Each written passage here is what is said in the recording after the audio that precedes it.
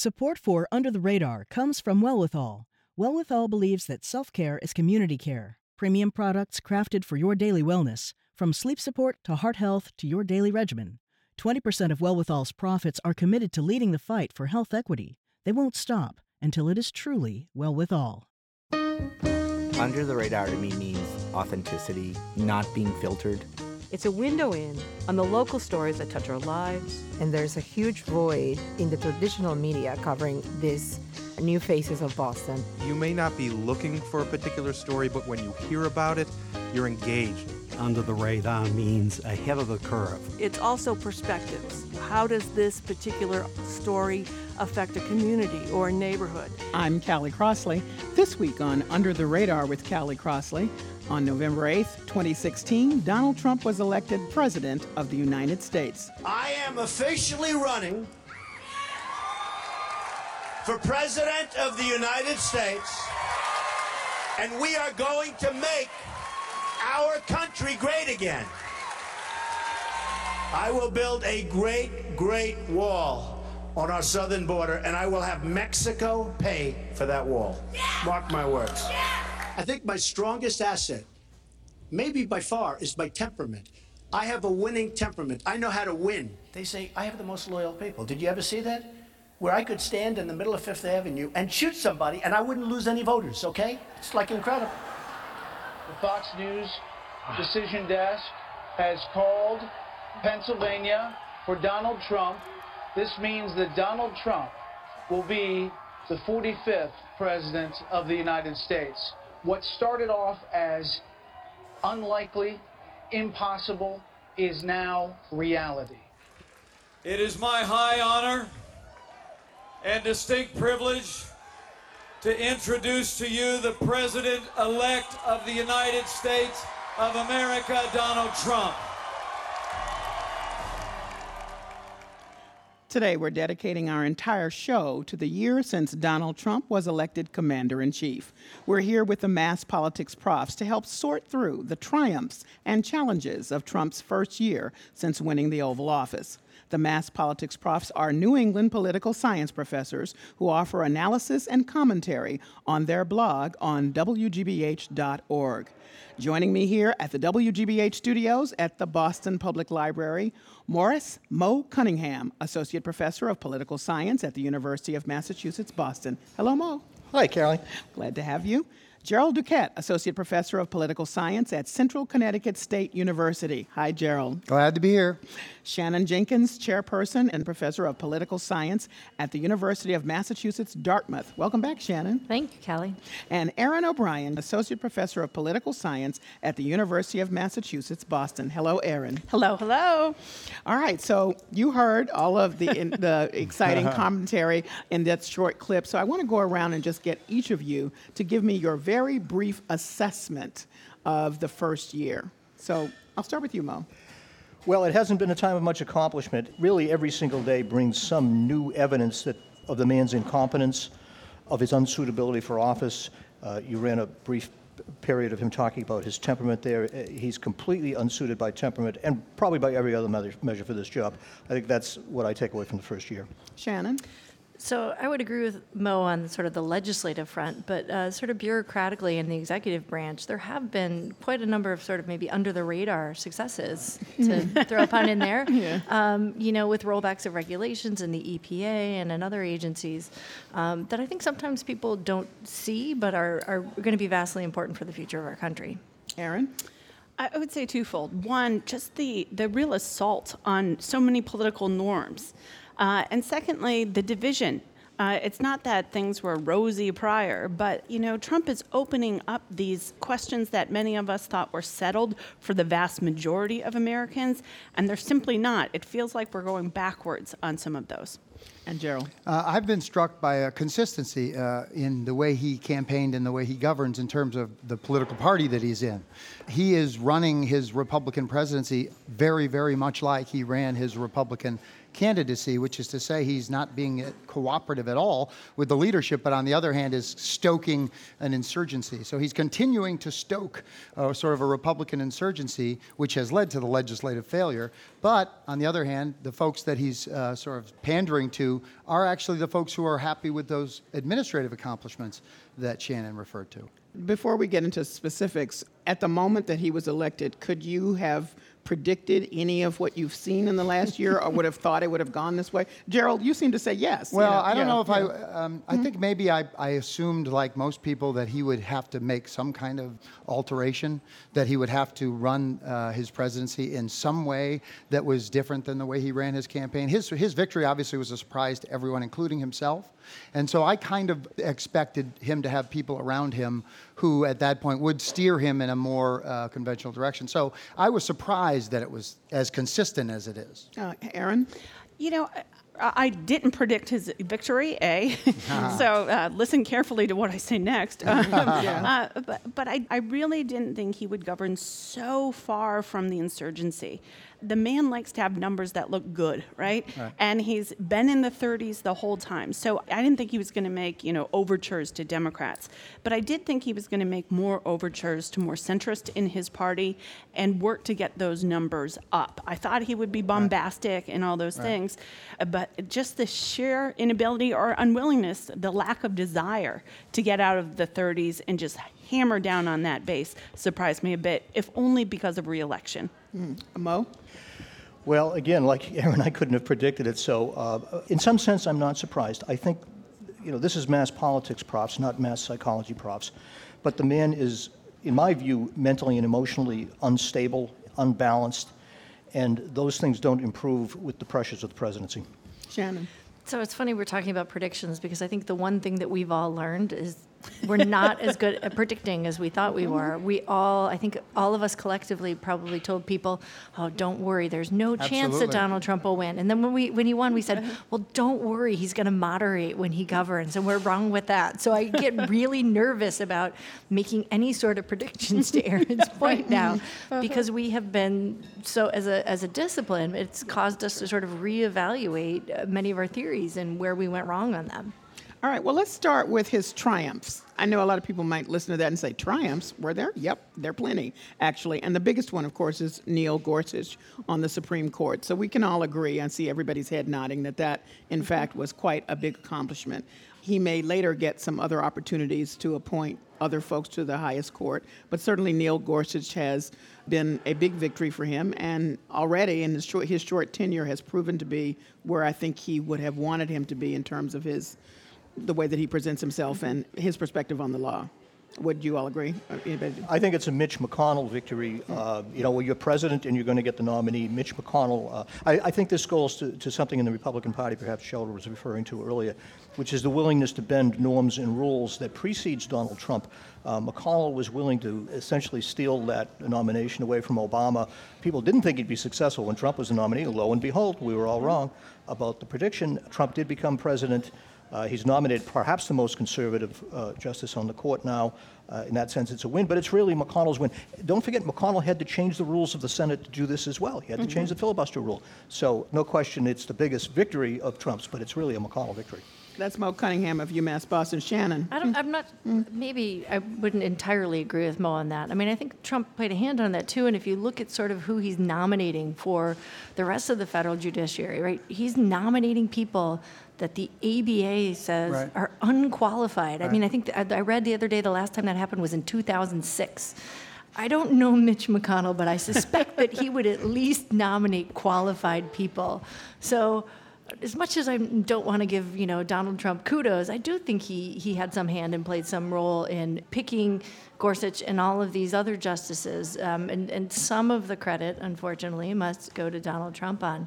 And it's going to have a profound impact that lasts well beyond his presidency, because these are, appointments for life. Well, you led me right to where I was going, which is that a lot of people really do not understand the intense impact that President Trump has had on the federal courts. And he's very, very, very targeted on these federal courts. He's going to those courts where the judges make decisions that would stop anything going to the Supreme Court. They can sort of be the last word, or as close to the last word as one can get. Pretty politically smart. Erin? And it's a part of a long-term strategy. We've heard of packing the court before. This is packing the court in a way that's completely legal. And Republicans in general have been better at playing the long game and affecting the judiciary. And Donald Trump is following in that trend. He's getting people in that are very conservative. I actually don't think he's that ideological on all these, but it's a way to reward his base. And it's a win for him, and that's what he counts on the most. But it's going to be a continual win for him via what cases do and do not make it to the Supreme Court and the way case law will change. I just wanted to note that he's nominated 50 candidates. These are lifetime appointments to the federal bench. One thing that should be noted, Gerald, and maybe you can speak to, the GOP has unanimously supported him in all of these, even though the ABA has said some of these nominees are unqualified. We should say that the ABA has for long years made recommendations based on their knowledge, their intimate knowledge of what it takes to hold a judgeship and be a judge, and that's across political ideologies. They've been doing it for every president. A few months ago, President Trump said, "We don't want your opinion anymore." The ABA said, "We're still going to give you our opinion. You don't have to take it, but we're going to let you know." Right. So it is very rare, Gerald, for them to say someone is unqualified. Indeed. The consistency of support among Republicans is indicative of the fact that he is appeasing his partisans, tops, middle, and bottom, in the appointment process, both judicially and executively. So in other words, when you're trying to measure his success, quote unquote, in conventional terms, you talk about his appointments. Right. And because those are folks who are carrying out conservative policy. But when you are asking about triumphs, it's difficult because every time we try to analyze this guy with conventional standards, we get ourselves in trouble. And I think it's probably important for us to try to figure out, what does he think as really a victory or not? And the thing is, he thinks anything is a victory. Everything is a victory. Defeat is a victory. In other words, he has no standards that he measures victory with. And so for us to say what's a victory or not, we're using our standards. In his mind, I think victory is all about the crowd in front of him and their response to him, because he certainly doesn't care about his national poll numbers, right? So he's obviously just taking in positive feedback that's coming from him where he sees it. Just be clear that the American Bar Association is what I mean by ABA, so people can follow me, and they're, top jurists in the country. I was trying to find a quote from one of the people that President Trump has nominated through his group. And one guy whose name is Brent Talley said, urge readers on his blog to join the National Rifle Association in calling gun control legislation rolled out in the aftermath of the Sandy Hook Elementary School shootings in 2012 the greatest attack on our constitutional freedoms in our lifetime. There you have it. And the bottom line is, none of these people could get in if the GOP did not solidly back him. Right. So even though there may be people who agree with the ABA's assessment, they are saying, hey, this is our guy, and we're just going to support him on this. We may disagree with him on other issues, but on this one, we're standing tough. It is such a failure of the Republican Party as a political party that you haven't seen any pushback on things like that. Many of those senators know these are bad choices, but they're unwilling to break ranks. We've seen that over and over again. And it's a real question whether this is a party realignment of the Republican Party, that it goes in the Trump direction. But the only way that that doesn't happen is if a number of Republicans stand up to President Trump and say, on certain things like this, there's plenty of conservative judges. Right? It's not like they're going to get some liberal in there. Like, pick a conservative judge that lawyers think is talented, but he doesn't. And the Republican Party follows along here. Mark my words, 10, 15 years from now, these Republicans are going to look like cowards. I want to be clear that the ABA gave its highest rating to Neil Gorsuch. So this is not about that. I just want to be clear that everybody understands it's not an ideological thing. Right. He's conservative judges who are talented, who are qualified. Yes, they said he was well qualified. It wasn't even just he was small. Here's one of the other judges. His name is Jeff Mateer, nominated to a federal judgeship in Texas. He, in a speech, referred to transgender children as proof of Satan's plan. Right. Anyway, well, the reason why the mainstream Republicans, or maybe Republicans we would classify as conventional. The reason that they are refusing to sort of push back is because they're very fearful of the base of their party. They're very fearful of the folks who've been waiting so long to be able to throw the bums out. They don't want to become one of the bums that gets thrown out in a primary to come. And they're fearful in two different directions. If you're just tuning in, this is Under the Radar with Callie Crossley. I'm Callie Crossley, and here with me at the WGBH studios at the Boston Public Library are the Mass Politics profs. Mo Cunningham of UMass Boston, Gerald Duquette of Central Connecticut State, Shannon Jenkins of UMass Dartmouth, and Aaron O'Brien of UMass Boston. And we're discussing the year since President Donald Trump was elected. So other triumphs for him, and you all can pick which one you may want to respond to or not. The stock market. Many people are very happy. They may be unhappy with things that the president says, but the stock market's doing very well. The budget has just been passed. The Democrats have said it's a terrible piece of legislation, but they have at least gotten some of that through. And he stopped legislation effectively that others thought might be helpful in the long run. And then he just agreed to release the JFK documents. We don't know if something is in there or not, but he thought it was a good idea, even though he's had a few conspiracy theories about those documents. So just briefly on the other triumphs in this category, anybody? It seems like it's such a low bar when we say that you passed a budget, like for our political system generally. When we teach American politics, we teach the budget is the one bill that must pass, right? And like every time we think we're lowering the bar, right, further, it just keeps going down. Right? That's the one thing that the government literally has to do. They have to pass, I mean, I suppose they can pass a continuing resolution, but really, spending money is what they must do at a minimum. And to highlight that seems like such a low bar. You don't have to pass a certain kind of budget. You don't have to pass a budget that includes certain items. You can pass a budget which really harkens to where he wants it to be, right? And represents, we don't quite know what his values are, but they represent the direction he wants to go in. So, well your flexibility of values makes it a lot easier. Right. Flexibility of values and a congressional majority. So, but we teach all the time that presidents take credit for things they don't really deserve credit for. So in that sense, this is actually conventional. This is conventional credit claiming, right? The JFK thing is interesting. To be honest, my sense is the best contribution of his presidency is now I'm certain there's nothing really at Area 51 because if there were, he would have released it. Okay. All right. I think Obamacare is one. I mean, everyone's like, why are you saying Obamacare? There were several grand seeming failures, but now he's chipping away at Obamacare via executive order. Right. And we just talked about appointments, the sheer number of non-appointments in places like the State Department. And so I think those are two areas he's been wildly successful in doing something he wanted to do all along, get rid of Obamacare. It's happening slowly. And then with those appointments, if you want to go more military route, if you want to curtail big government, he's been very effective at just not nominating anyone. Yeah. Well, let's go to his challenges. You've already mentioned some of those, and that's the legislative struggle, even though he's got a very pretty solid GOP support. There's a little fraying around the edges, but even some of the people I just want to note, like a Jeff Flake and a Corker, they voted with him. Bob Corker, they voted with him. So, okay. Well, they're voting down the line conservative Republican. Yeah, but I'm just saying. So whenever he's on that train, he gets their support. Yeah. Okay. And there are conservatives. Right.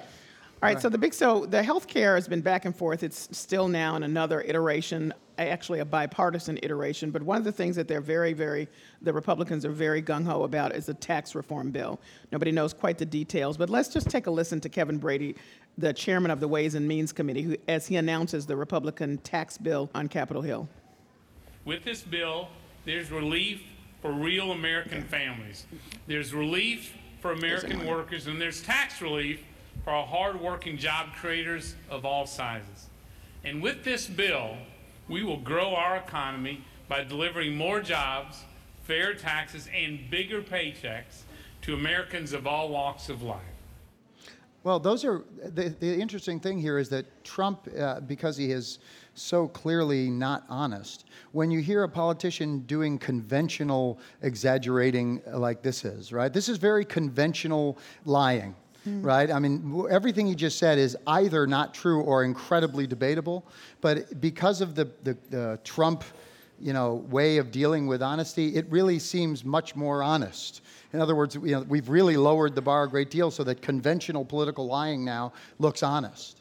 Well, one thing that's conventional is that Republicans have always wanted to reframe taxes, or our tax process, I should say. And so they, maybe the struggle happened around health care, but this is going forward, so it seems. Mo, you're frowning, but you don't think it's going forward. Well, I don't know. One of the, to go back to the successes for a minute, even the successes are limited to things that he can do with his own pen, and that's limited. He's a weak president. He was a weak president on repeal and replace. Republicans in Congress, I think, realize they don't have a constant ally in the tax battle, and that makes him even weaker. So I think those are all problems for him. For the Republicans in Congress, it's Koch payoff time, and they have been warned by the Kochs as recently as 2 weeks ago that they either come through with this bill or the support gets pulled. This is really important for the Republicans, but again, they can't depend on Trump to be consistent. And I think the devil's really in the details. It always is in tax reform, right? Everyone's for it conceptually, but when you roll out the details, policies that concentrate benefits and disperse costs are going to activate those people when they start to lose their benefits. And we're starting to see the National Association of Realtors is saying, well, we're not so sure. We don't know the details. Maybe they will, maybe they won't. But if they don't get what they want, they're, bringing out, with the big guns to oppose this. And so the Republican Party is really between a rock and a hard place because they need something when they go out in 2018. But in order to do this without Democratic votes, they've got to find the way to pay for it. And when you start making people pay for things, they don't like it.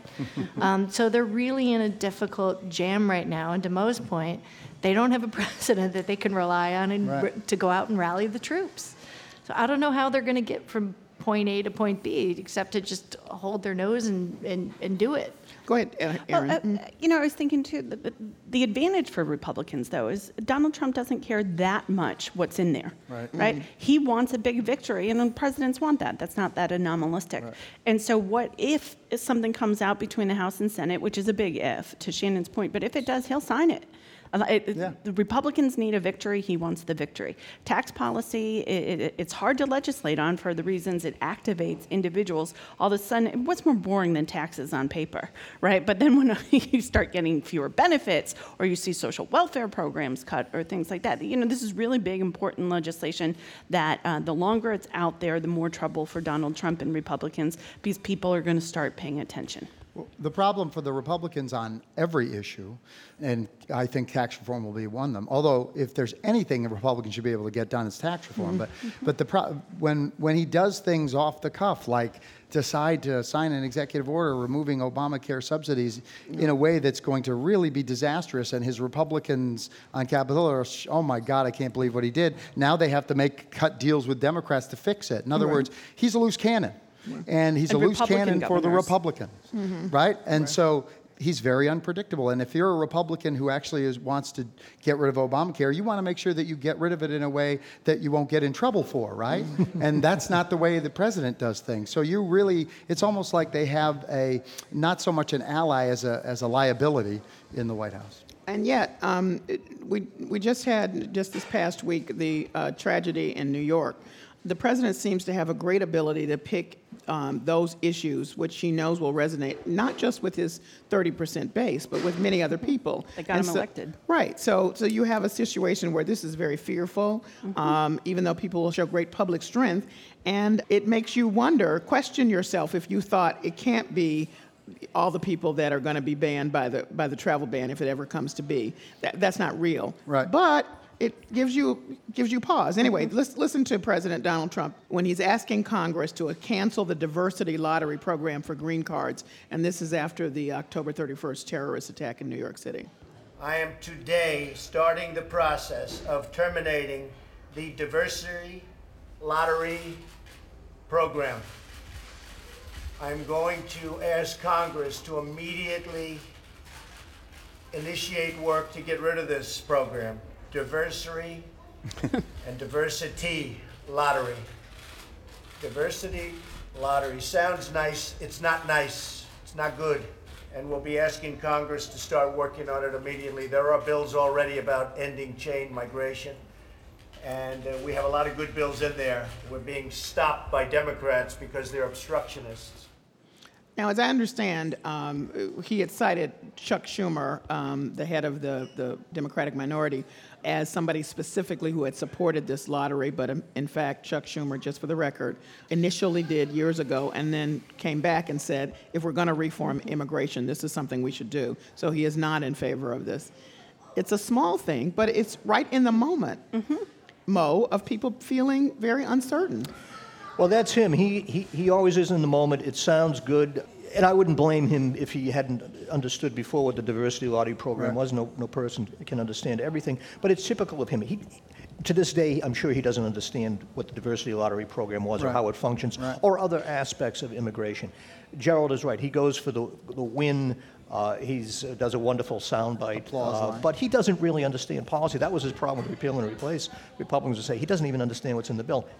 He doesn't understand what's here, but he understands people will react to it, and that's the way he operates. Well, he understands his base. The word diversity is a trigger. Right. Yeah. Diversity and immigration. Get me a policy with diversity on it to cancel right now. Well, and that's just it. He is not we've been down on Trump, obviously, here. The man is not an ineffective politician. He's quite masterful in terms of playing on those anxieties. You know, this week I've been teaching on symbolic politics in my classes, and the way those anxieties are real, those fears are real, and they need some place to go. Well, where do I go? I'm against this diversity inclusion. And listen, the man won the presidency, so a lot of people who are negative on him now voted for him. So, you know, just because he's been challenging to watch for many, he's willing to go places other politicians aren't, and he gets very positive responses when he does so. Yeah, and I think sometimes you wonder, you know, Mo will say, well, he's mentally unstable, and you have to say, is he crazy or is he crazy like a fox, right? His base is still solidly with him. They are mobilized. Steve Bannon, I think, is now more far effective outside of the White House than he ever was, threatening keeping the Republican Party in fear of a Bannon challenge in the primary. And so some days you think, right, he's amazingly effective at finding these moments and ways to send signals to his base that keep them happy, because they don't really ultimately care about the fact that he doesn't understand policy. And they don't care about the Republican Party. They want to blow it up, so does he. Well, the biggest power brokers in the Republican Party today are conservative media personalities, not conservative politicians. Unelected. Correct. Right. Yes, just want to be clear They're about the that. opinion leaders. Yes. They're the opinion drivers. And so if you're a conventional Republican who actually wants to be reelected and has sort of a policy agenda, you always have to avoid being talked badly about on Fox News. They are really the ones who drive that 30%, and that 30% is enough. You can play them off against the middle. If you're just tuning in, this is Under the Radar with Callie Crossley. I'm Callie Crossley, and I'm here at the WGBH studios in the Boston Public Library with Gerald Duquette, you just heard him, Shannon Jenkins, and Aaron O'Brien, and Mo Cunningham. And we're discussing the triumphs and challenges Donald Trump has faced since his election 1 year ago. So a lot of people have called him kind of the Teflon guy. You guys have offered up some critical commentary about his performance and his temperament, but yet lots of stuff comes at him, but it just goes away. And one of the big things that many people thought would have some impact are possibility of collusion, someone in his staff colluding with Russia. So as we know, some of this information has just come out, and with some arrests by Robert Mueller, who is the special counsel. Let's listen to White House Press Secretary Sarah Huckabee Sanders as she talks about the federal charges that were filed against Paul Manafort, Rick Gates, and George Papadopoulos. Today's announcement has nothing to do with the president, has nothing to do with the president's campaign or campaign activity.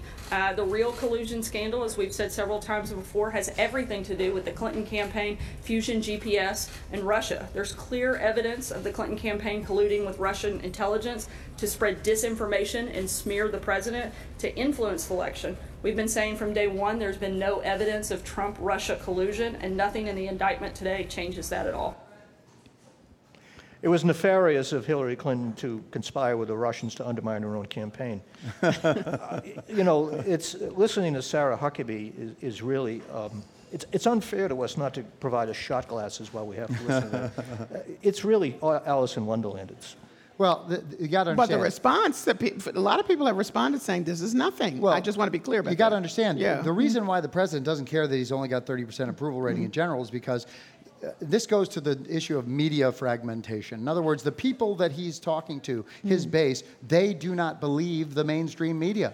So he can actually pretend reality is their reality. It makes no sense for him to try to go after national poll numbers. He just has to make sure the people who have been with him stay with him. And they're watching Fox. They're listening to Rush. And they're saying the same fantasy stuff. So he's consistently mobilizing his public base, and that the rest of the country thinks of it as Alice in Wonderland. But he got this far with just that base, and he assumes he'll continue to. He can't govern this way, though. Right. This is the thing. But he is governing this way. And he'll be with us. Right. He's not really governing, though. He hasn't really, I mean, I don't disagree with my colleagues, say, on executive orders or the judges, but if you measure a president's success, and you can measure not just FDR's 100 days, but Obama's early accomplishments, George W. Bush's early accomplishments, this is not it. This is point-to-point survival and distraction. Right. It's not governing. But he thinks that's victory. Yes, in his mind, he's winning. Right. But to your point, Gerald, his supporters also think it's victory, right? I was laughing because Gerald shared something on Facebook, and he's like, this is so patently unfalse, and right underneath, my conservative friend shared it too and said,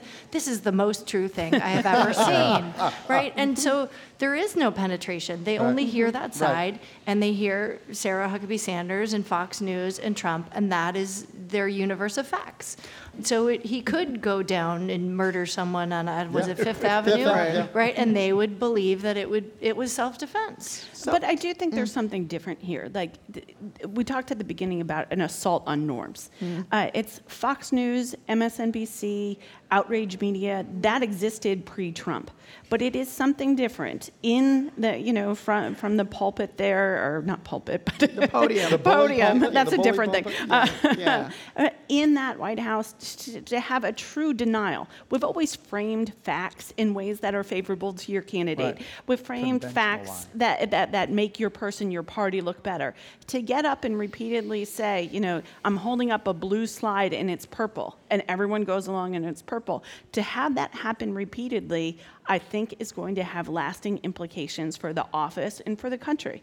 I don't know who's next, but to get up there and have that happen over and over again and not have a consistent media that is checking, a consistent citizenry that's checking, is hugely problematic.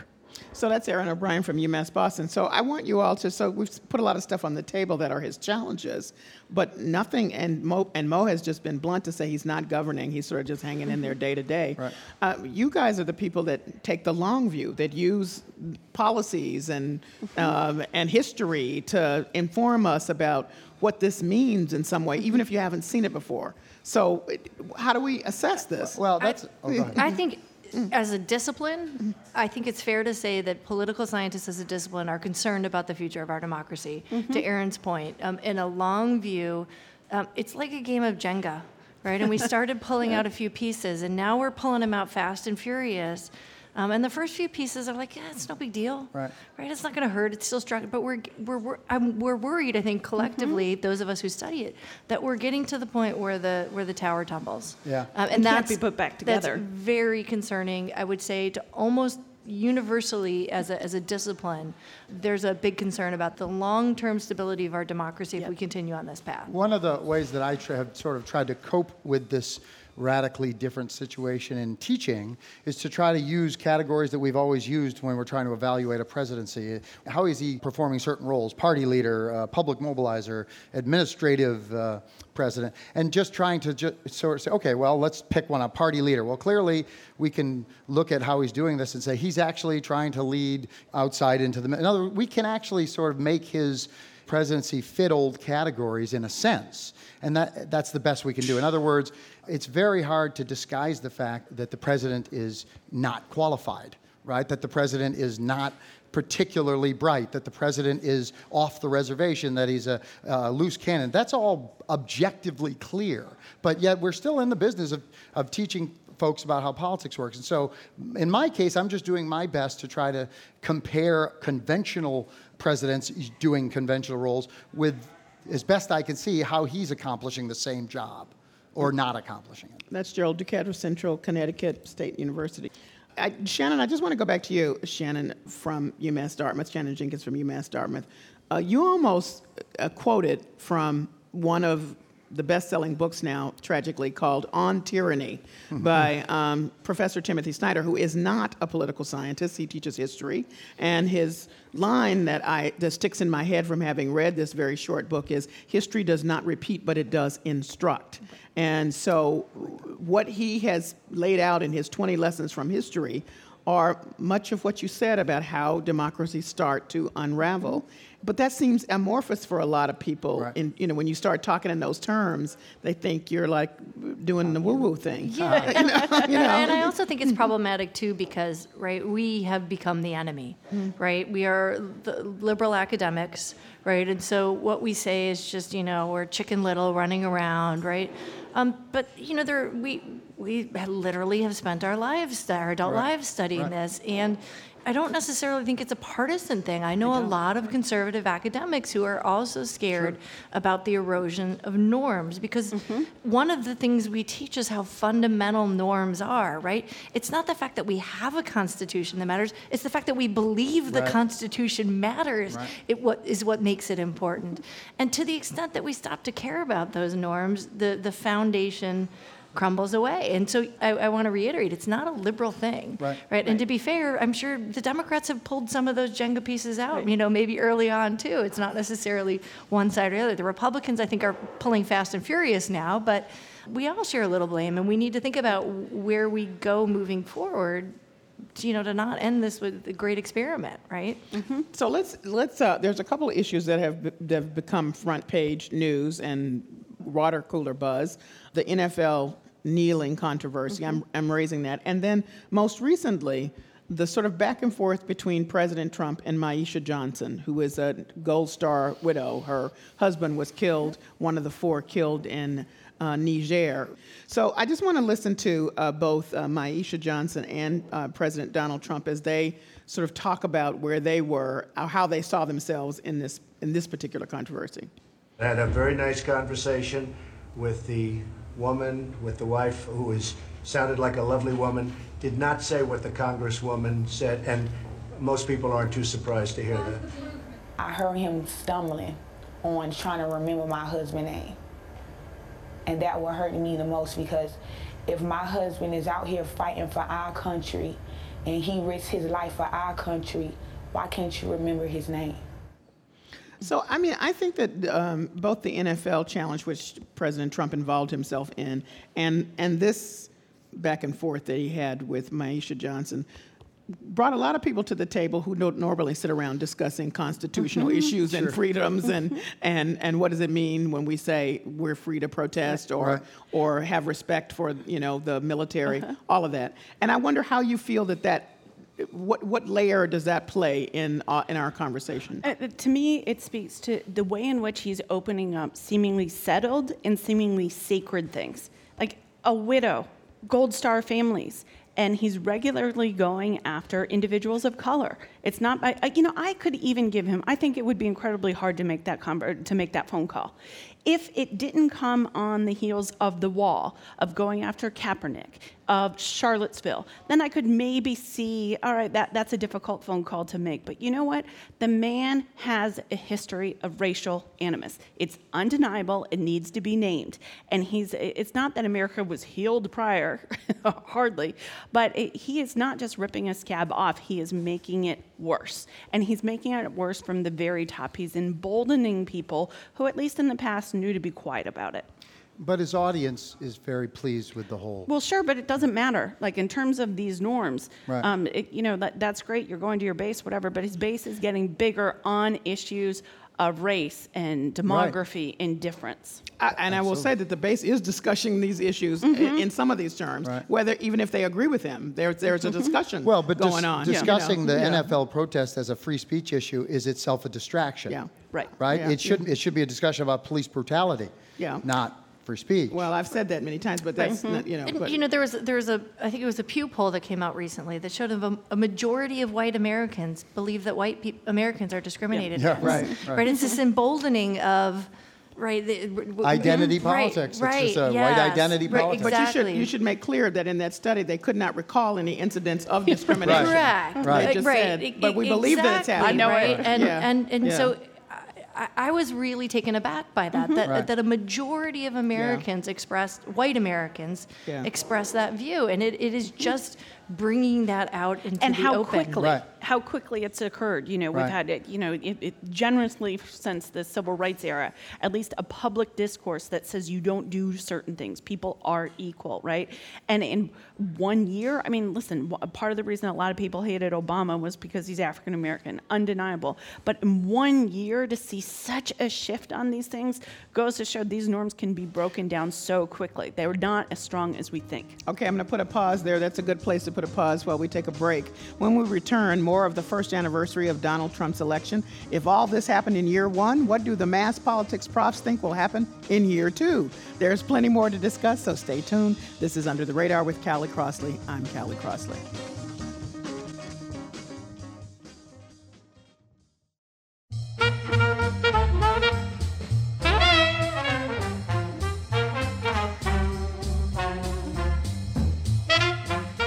I'm Callie Crossley, and this is Under the Radar with Callie Crossley. And this week, we're dedicating our whole show to the anniversary of President Donald Trump's election. Here to discuss Trump's presidency so far are four of the Mass Politics Profs, a group of political science professors who share their analysis and commentary on their blog on WGBH.org. We're here at the WGBH studios, and joining me at the Boston Public Library are Mo Cunningham of the University of Massachusetts, Boston, Gerald Duquette of Central Connecticut State, Shannon Jenkins of the University of Massachusetts, Dartmouth, and Aaron O'Brien of the University of Massachusetts, Boston. Well, let's jump back into our conversation. A number of you have mentioned media, of which I'm very much a part, and President's favorite terminology for the media that he doesn't like, which is fake. Let's just listen to one of his many comments about the fake media that reported he wanted to increase the nuclear arsenal tenfold. No, I never discussed increasing it. I want it in perfect shape. That was just fake news by NBC, which gives a lot of fake news lately. It's frankly disgusting the way the press is able to write whatever they want to write, and people should look into it.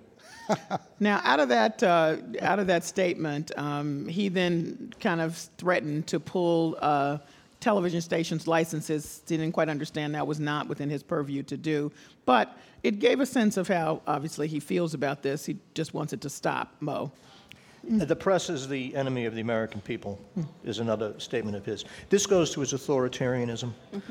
It's deeply worrying. It's terrifying in a lot of ways. The Attorney General has indicated that reporters will be investigated. And I will say the press is, as an American institution, largely, we focus somewhat on the negative of it. Press, the Washington Post, the New York Times, other outlets have been heroic, I think, in their reporting this year. Listen, every president dislikes the press. Sure. But has another one ever called the press the enemy of the American people? No. I don't think so. Nabombs, maybe. Yeah. But this is really, it goes to his extraordinary level of disdain for American institutions. And I want to add that even in those presidents that have really, really disdained, if that's the word that you use, the press, and said, I prefer not to ever have any, have said it is really, really important, followed on the heels of that statement, that we have a free press. So I just want to make sure that the folks that he's talking to, this is how they think. The average person doesn't really understand FCC licensing. So he's basically just reflecting the attitude of people that he wants to, be connected with. I agree that he doesn't really know what he's talking about. But even if he did know and was doing this for effect, it would be to seem authentic. In other words, everybody understands that politicians say gaffes, which is the truth they let slip out, and he's basically not doing that in one sense. In another sense, you just said, well, every president says they don't like the press, but then they make the boilerplate disclaimer, but we need a free press. So his constituency loves that he doesn't give them the boilerplate, loves that he doesn't qualify his ridiculous claims. because that's how all of us really act in our daily lives. We don't stop and qualify everything we do, right? No, yeah, some people do. Shannon but it also, back to Aaron's point, it reflects how far and how quickly our norms have eroded. Right? If you would have asked any of us, a year and a half ago, can you imagine? It's in the First Amendment, right? It was the first thing we changed about our Constitution. It's so fundamentally important. And as political scientists, when we teach about democracy, right, the media is the fourth branch. It is fundamental to a fair and functioning democracy. And to have a president say, I'm going to take their licenses away, silence, censor them, just when you think it can't go any farther, I was just really taken. And then we're on to the next issue and the next issue. And that one to me was just really particularly galling because it's such a fundamental part of any democracy to have a free press. And it softens a policy space for him moving forward, right? As you discredit, then it gives him more leeway to do other things. It gives him more leeway to be the sole proprietor by which people take in their information. Trump TV. Yeah. Well, actually, he's a media person too. So let's listen to a clip from Real News Update, once deemed Trump TV. This is a YouTube channel in which Lara Trump, wife of Donald Trump's son Eric, discusses what's happening in the White House to combat fake news.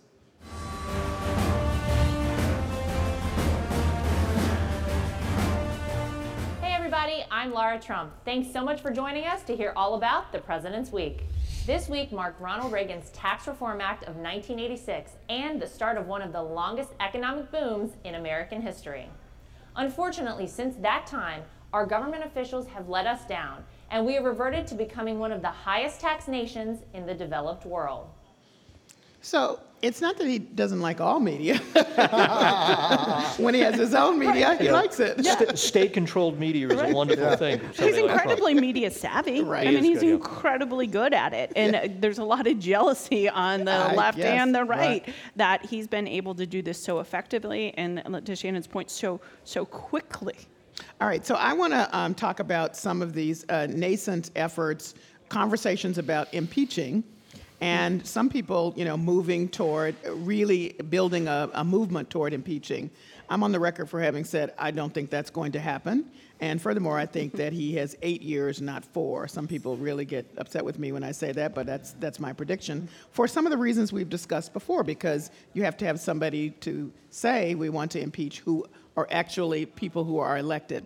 Now, there have been a couple of ways, but here's one that I thought was very interesting. This guy has been offering up ads trying to build a movement. This is a clip from an ad from the Need to Impeach campaign funded by Tom Steyer, who's founded of Next Gen America and a political mega donor to liberal causes and Democratic campaigns. Trump tweeted on October the 27th that Steyer is wacky and totally unhinged in response to the ad, but here's the ad for everybody to hear it. He's brought us to the brink of nuclear war, obstructed justice at the FBI, and in direct violation of the Constitution, he's taken money from foreign governments and threatened to shut down news organizations that report the truth. If that isn't a case for impeaching and removing a dangerous president, then what has our government become? Join us and tell your member of Congress that they have a moral responsibility to stop doing what's political and start doing what's right. Our country depends on it. He claims to have gotten 1.1 million signatures in the first week. Have you seen that ad before? I have to laugh when he tells members of Congress to stop being political, right? Does he not understand what literally their job is? That's Shannon Jenkins correcting Tom Steyer. Okay, right. I guess not. He doesn't understand it. I should mention that 2 other Democratic folks have made noises about this. Representative Brad Sherman drafted and circulated articles of impeachment against Trump this past summer, and also Representative Al Green from the Lone Star State said he was putting aside a movement that he was going to, or a resolution he was going to put forward because it was right after Las Vegas, after the incident in Las Vegas, but he's very much wanting to do it. And it all turns on what the Republican Party does. And, we've said it earlier, there's just nothing about the Republican Party right now that suggests they're going to go along with impeachment. And I heard this recently, that when Nixon was reelected, he won, I think it was 48 or 49 of the states, right? Mm-hmm. We are so divided as a polity in terms of for the presidential election, that members are coming from states that it would have to seemingly change their mind. Donald Trump, no, it's those red states are going to stay red for him. And so I think that's another variable to trying to understand impeachment on top of party polarization, on top of a failure of a Republican Party to hold up some of these norms. This, I think, also speaks to one of the problems of the parties right now, which is we're not only playing Jenga, we're playing follow the billionaire, because this is not coming from within the Democratic Party. It is coming from a billionaire donor who is, this is a privatization of politics. Right. Yeah. I think Democrats, wise Democratic politicians, they do exist, and they exist on the Republican side. Wise Democratic politicians are saying health care, taxes, there are a lot of things we can forge a winning message on for 2018, but we don't think impeachment is it. But he's essentially moving the party in his direction, or attempting to, and that has happened on both parties, and it weakens parties. It weakens parties that are already weak, and I think it's a bad thing. That's my guest, Mo Cunningham. He is a member of the Mass Politics Profs, who are here with me at the Boston Public Library in our studio, the WGBH studio. Also with me, Gerald Duquette, Shannon Jenkins, and Aaron O'Brien. We're talking about the year since Donald Trump was elected president.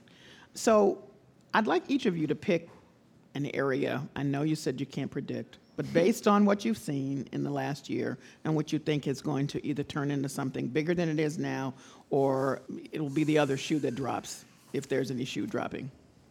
I'll go first with bad predictions. No. Okay. Yeah. But I think there's a lot of talk, a lot of overconfidence, I think, on the left, that the Democratic Party is going to pick up a lot of seats at midterms. I don't see it happening. And once that happens, it further emboldens, not Trump per se, but the Trump administration's policy proposals. So, anybody who's waiting, saying one more year and then, the House will flip, not the House, but the Senate will flip, I don't think it's going to be happening.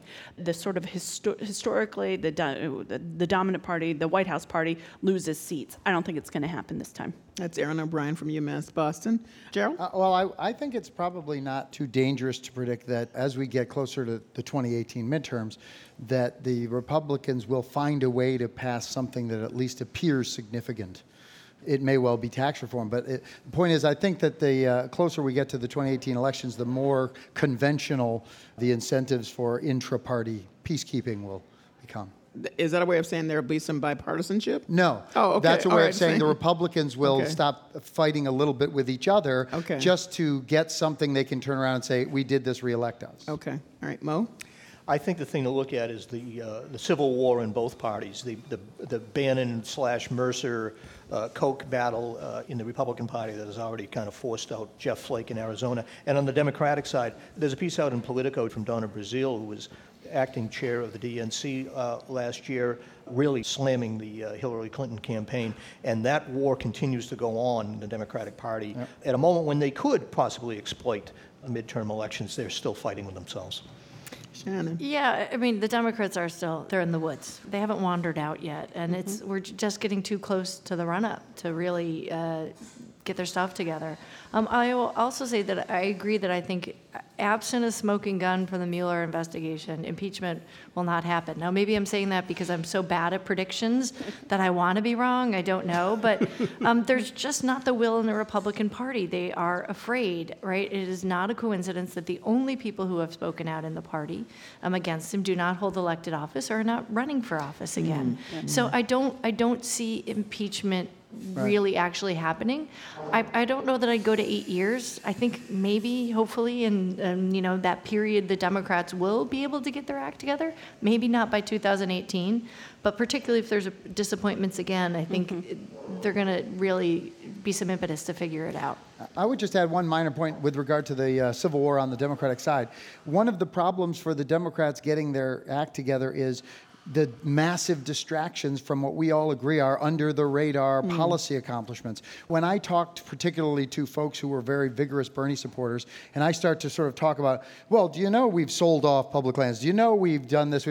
This is shocking. And so as long as the conversation is about Trump, it's harder to get Democrats to get together because it's harder for them to see just how badly the progressive policies are being impacted. I should note, while you're saying that, Gerald Duquette of Central Connecticut, State University, that Michael Capuano, who's a congressperson here in Massachusetts, has a space on his site in which he goes behind the curtain to alert people who want to be updated on all of the changes legislatively that we are not talking about. And administrative. So many and administratively, because there's not space out here in the media world to discuss it And all. to be fair to citizens, it's really hard to keep up with all this. Sure. It's really hard to keep up with all of this during normal times. Heck, I get paid to do it, and it's still. And so with all the noise of Trump and this, the job of the citizen has become incredibly hard or even more difficult in the last year. Which is what makes me wonder if he's not crazy like a fox, right? That all this is a distraction for everything that people are not seeing, that are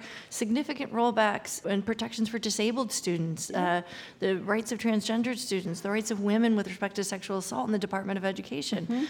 We haven't even talked about that today, but there have been massive changes to our educational system that people are unaware of and that we didn't talk about because we're talking about all these other things that are a distraction. Right.